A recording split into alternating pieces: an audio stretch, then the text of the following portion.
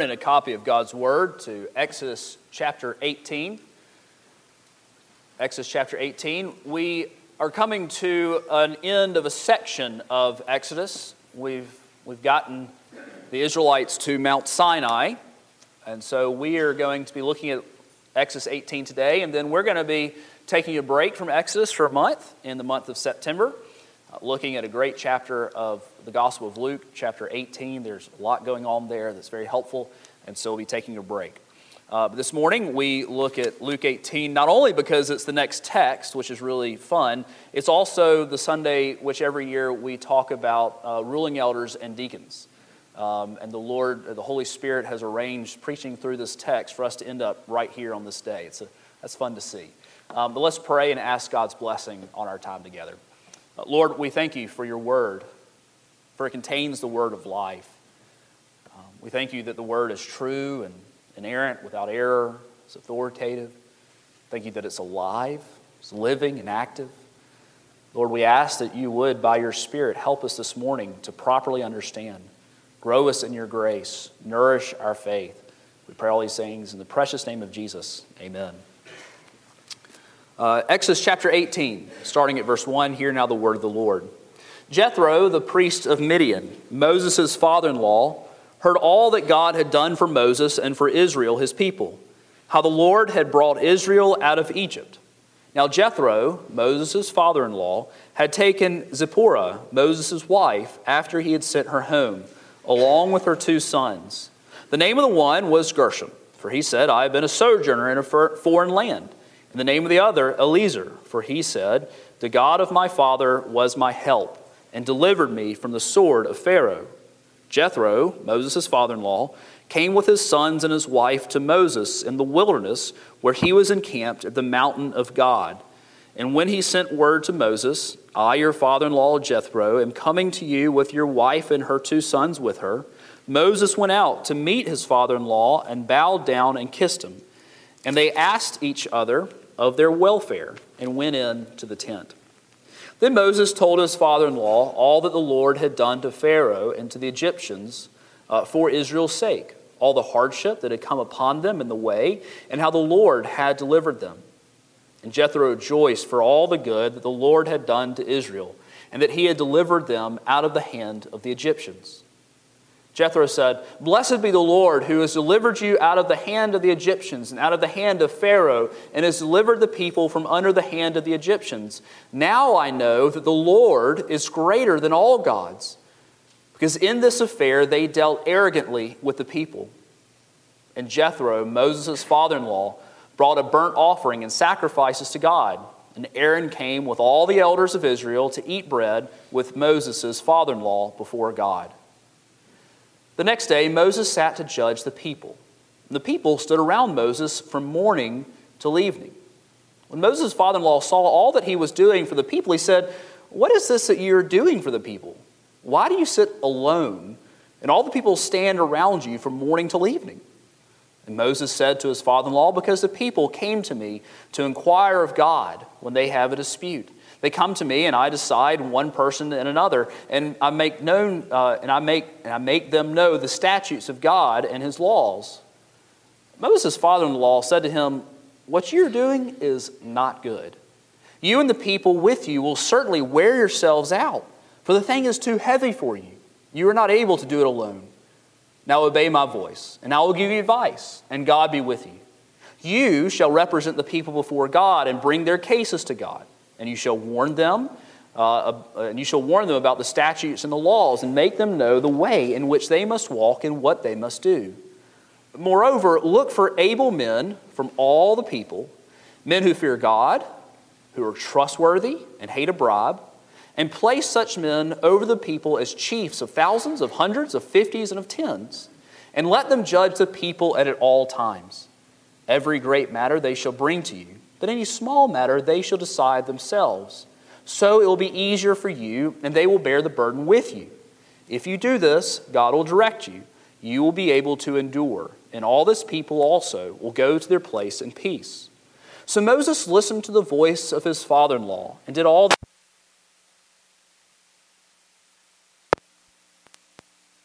peoples. chiefs of thousands, of hundreds, of fifties, and tens. And they judged the people at all times. Any hard case they brought to Moses, but any small matter they decided themselves. Then Moses let his father-in-law depart, and he went away to his own country. This is the word of the Lord. Thanks be to God. Well, the Lord has, throughout all of church history, both in the Old Testament church and the New Testament church, has ordained and has given church officers to his people to properly govern and care for them. When we get to the New Testament and Paul begins appointing elders in the churches that he has founded, this is not a new practice. In fact, if he had not done so, the new believers in Christ would have wondered, who's going to take care of us? Who's going to shepherd us? It is something that God's people had always done. And here in Exodus 18, we have really the beginning of the official office of what will become what we know as elder. And in Acts 6, when the apostles call upon the people to choose amongst themselves 7 men to help them care for the poor and needy, what will be called deacons, or what is later called deacons. While the office is new, it is a New Testament office, the idea of representative and servant leadership within the people of God are principles that have been around a long, long time. Next week, we will open up our nominations for officers for the office of ruling elder and deacon. And every communing member is able to nominate men whom they believe, by the God's leading and the agreement of the person whom they like to nominate, to that office. This process will be open for a month, and we'll have more information about the logistics of what that looks like next week. But before we get to the bits of leadership in this text, I just very briefly want to talk about what's going on in verses 1 through 12. It's a great text that deserves a lot of time in and of itself. We find ourselves at Mount Sinai, or Mount Horeb, same place. And we're not entirely sure where this text finds us in terms of chronology. It's placed between chapter 17 and 19 in what became the final edition of Exodus that Moses wrote under the inspiration of the Holy Spirit. It is God's word, it is true. But then in 19 we find that they arrive at the Mount of God. So it is possible that this is an account that happens a little later that's placed here thematically. That's allowed. That's a good way to do things. So we're not entirely sure when this is. But we're at Mount Sinai, at Mount Horeb. And God has sent, has prompted Jethro. It's time to take Zipporah and the 2 boys, Gershom and Eleazar, Moses' 2 boys, time to take them back to Moses. It seems at some point Moses had sent his wife and 2 boys away to live with Jethro, his father-in-law, probably when things got a little hairy with Pharaoh. And now it's time to return. Well, who is Jethro? We've seen him before, but Jethro is described here as the chief of Midian. He's not a chief of Yahweh, priest, not chief. He is not a priest of Yahweh. He is a pagan priest. He is a priest of a false god, but he is here described as the priest of Midian. And it is likely that he's not just a priest, he is the chief priest of the whole order of pagan priests. And he comes and he brings the family of Moses, and then Moses sits down with him and does something really important. He shares his testimony. He tells Jethro all that the Lord God had done for the people of Israel. And he includes the hard times and how God had saved them out of it. And by the end of this passage, we have Jethro, potentially the chief priest of a whole order of pagan priests, becoming a believer. He's converted. We see this especially in verse 11. Now I know, Jethro says, that the Lord, Yahweh, all caps here, is greater than all gods. You know, we all have a testimony to give if we're believers in Christ Jesus. We all have a testimony of what God has done in our lives. And how many times has God used the personal testimonies of His people to bring others to the saving knowledge of Jesus? You have a story. I have a story. Do our neighbors know our story of what Christ has done for us? Do our friends know our testimonies of God's goodness and grace in our lives? We see here that God uses the testimony of Moses to bring to saving faith not just any man, but the chief priest of an order of pagan priests. I kind of wonder what Jethro would have faced when he got back. We don't read anything of Jethro after this. I wonder if he was stoned for believing in the one true God. I wonder if other priests caught the revival fire and a whole group of people came to know Jesus. We don't know. We don't know. But here we have salvation. So share your testimony. But let's shift gears here. Exodus chapter 18 is really the best text in the Old Testament in terms of talking about how God's people are governed in the Old Testament. We really begin to see here the beginning of what becomes the office of elder. God's people had always had elders. We've read of elders already in Exodus. But now they are becoming not self-appointed, not just chosen within the tribe, not just part of a tribe, an elder of a specific tribe, but elders of the whole people of God, not just one clan. But think about this. There's a real problem. There's a real problem in this text. Moses, the day after Jethro's conversion, goes out and he sits down, and all these people start coming to him. And from morning till evening, it's not even clear if the text tells us that they got done. It seems that the business is unfinished. From morning till evening, people stand around him and he adjudicates, he judges for them, from the smallest matters to the largest. And he sits alone, doing it by himself. Now remember, there are between 2 and 3 million Israelites. Can you imagine if the state of Alabama, what do we have, 4.5, 5 million people-ish? Between 1 and 2 judges, we'll say 2 to be fair, 2 judges for the entire state of Alabama to deal with everything from a parking ticket to a murder charge. Talk about a backlog, right? It's been said by many that delayed justice is no justice at all. For you gardeners, you know what a trellis and a vine is, right? Often the church has been described as a trellis and a vine. In order for a vine to grow well, it has to have a trellis that is large enough and is designed for that vine. Are the gaps too big? Are they too small? Is it wide enough? Is it tall enough? Is it something that's going to grow tall or just wide? It has to be just right. The vine needs a proper sized trellis to support it.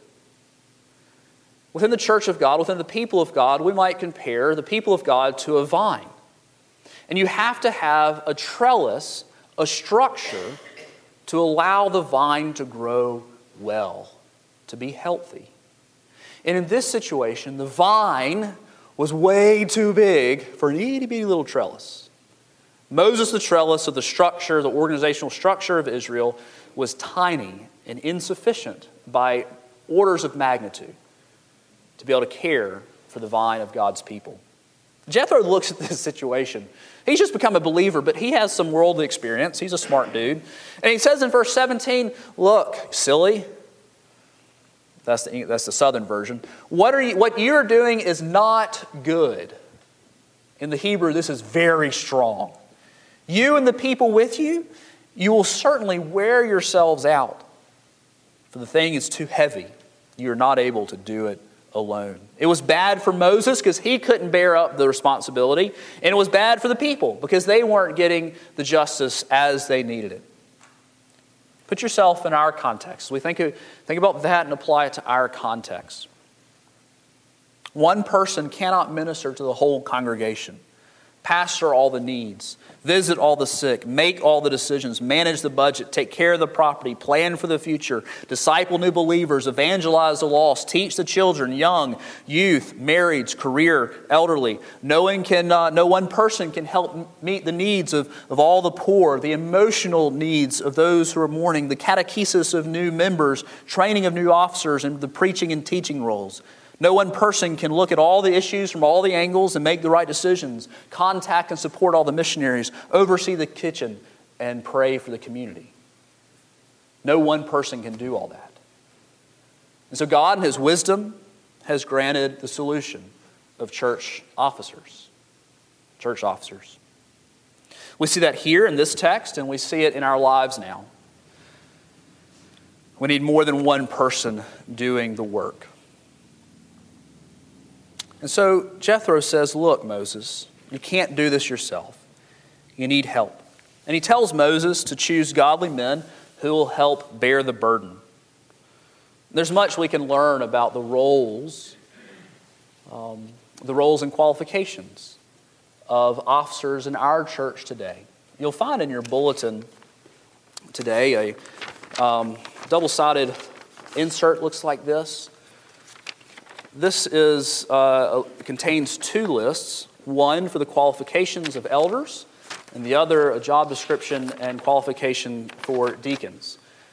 As we begin nominations next week, I encourage you, and I would say I charge you, that before you put someone's name down on a piece of paper, that you read through this and pray through to make sure that the man whom you're nominating fits these qualifications.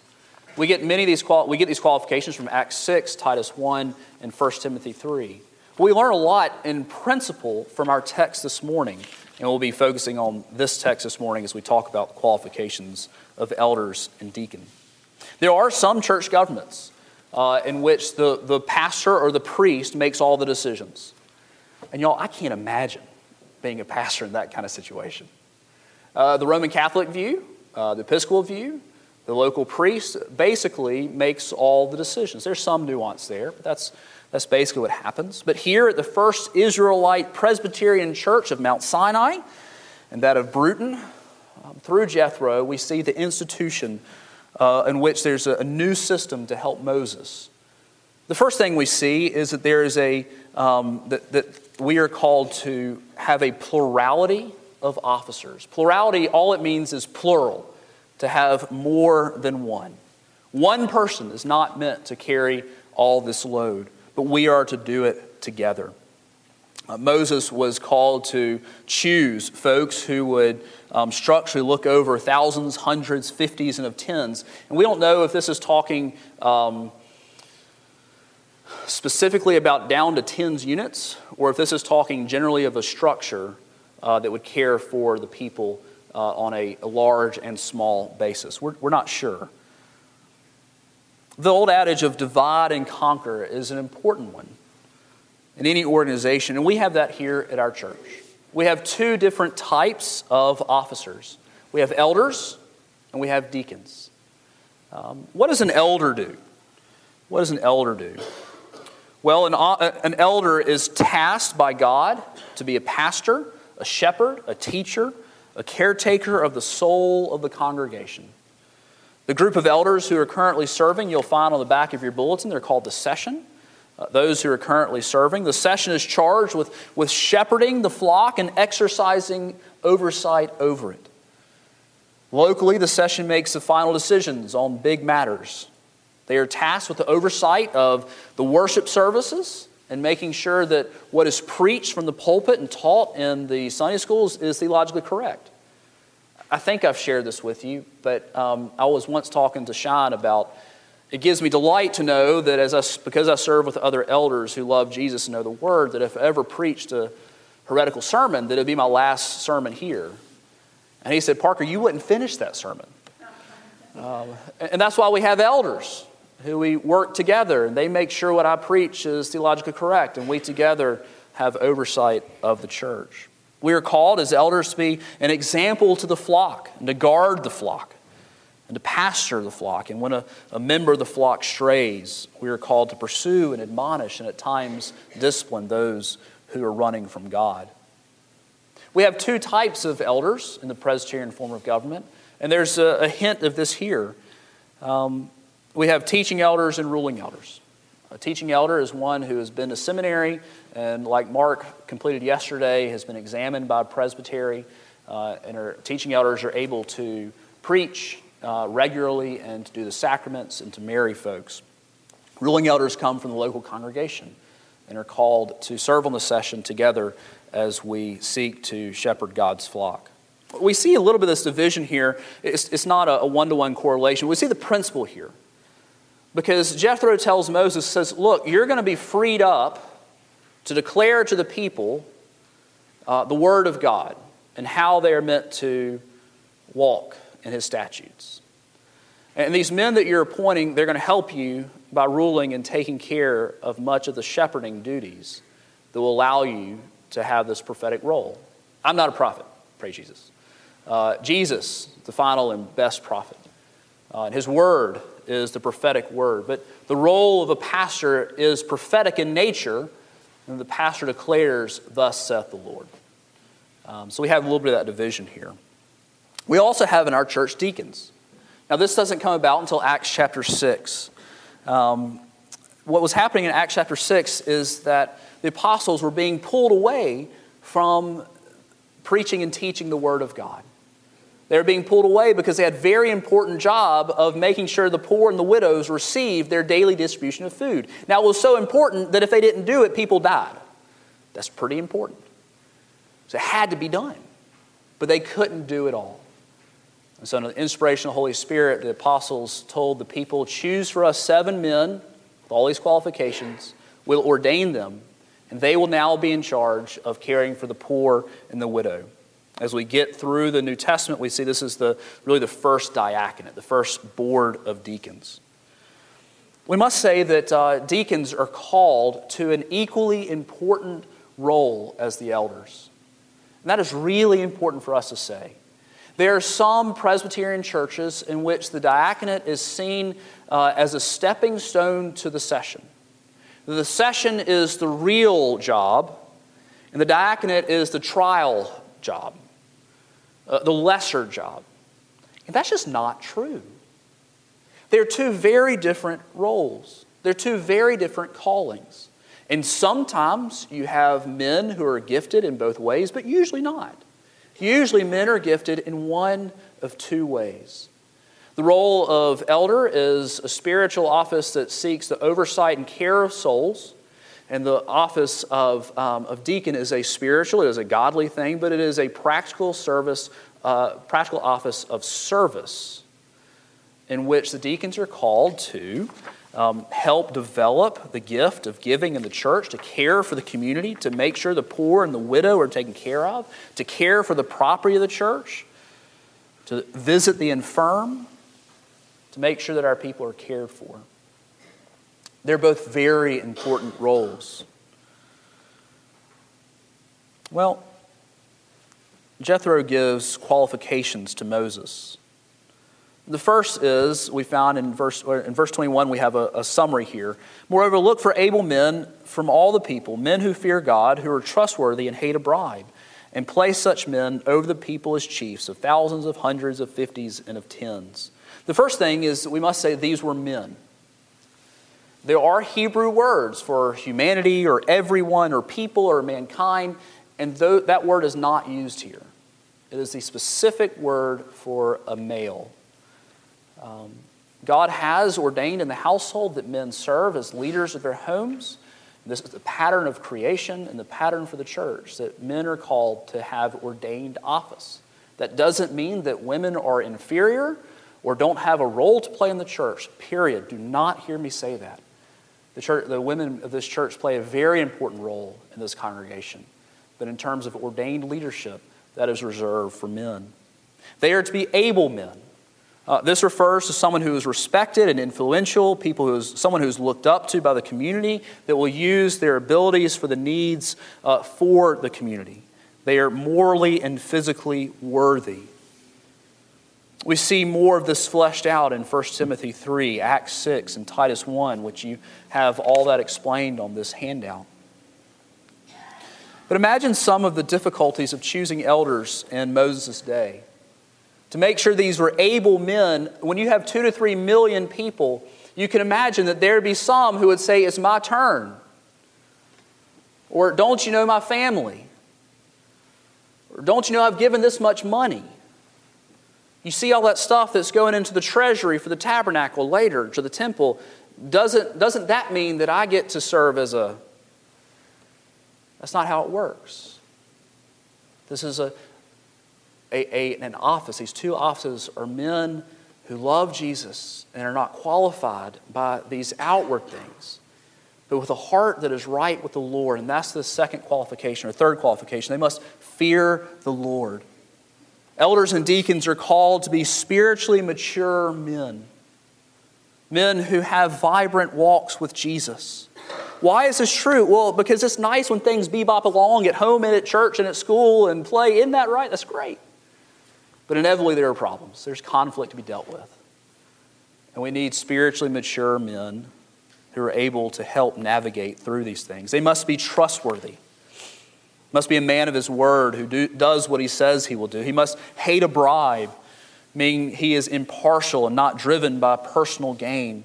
Later in Deuteronomy, we see Moses also ascribed to this man someone who is wise, who is able to use knowledge in a godly way to make decisions. He must be experienced. And that's not to say that you can only nominate men who have served already in office, because then we get no new officers.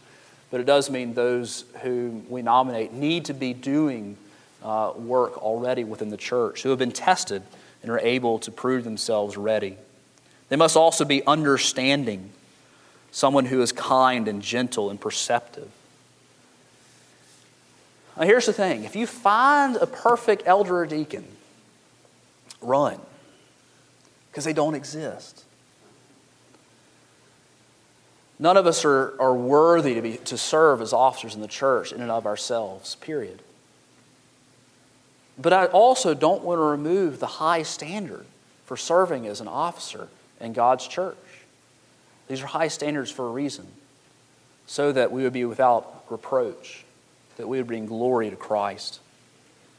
This is also a representative form of government. This is key to a Presbyterian form of government. Jethro tells Moses in verse 21 to choose these men. Well, it turns out later in Deuteronomy 1 that the way these men are chosen, the way Moses chooses these men, is by telling the people to choose the men amongst themselves for this role. We see this in Deuteronomy 1, 13 and 14.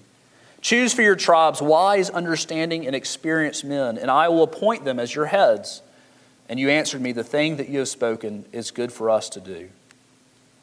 Now, if this sounds familiar, it should be. This is how we do it. This is how the Presbyterian form of government works. We nominate men who will have authority over us. We nominate men who are examined by the session to make sure that they are ready for the call to office that you have given them, to make sure that call is from the Lord as well. And these men have authority over our congregation. Israel was not a democracy, and nor are we.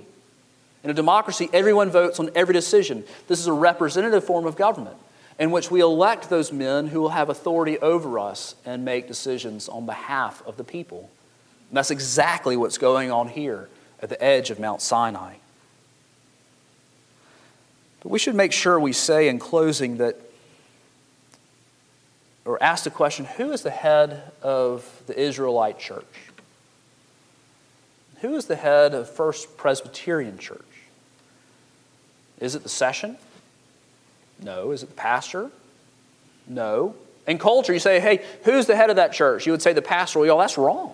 I'm not the head of this church. The deacon's not head of this church. Who is the head of this church? Christ is the head of this church.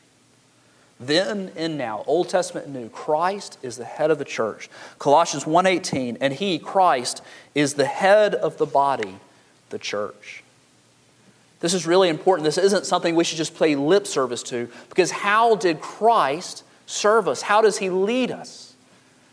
Mark 10:45 says, for even the Son of Man came not to be served. And y'all, that word there is deacon, the verb form deacon. He did not come to be deaconed, to be served, but to deacon, to serve, and to give His life as a ransom for many.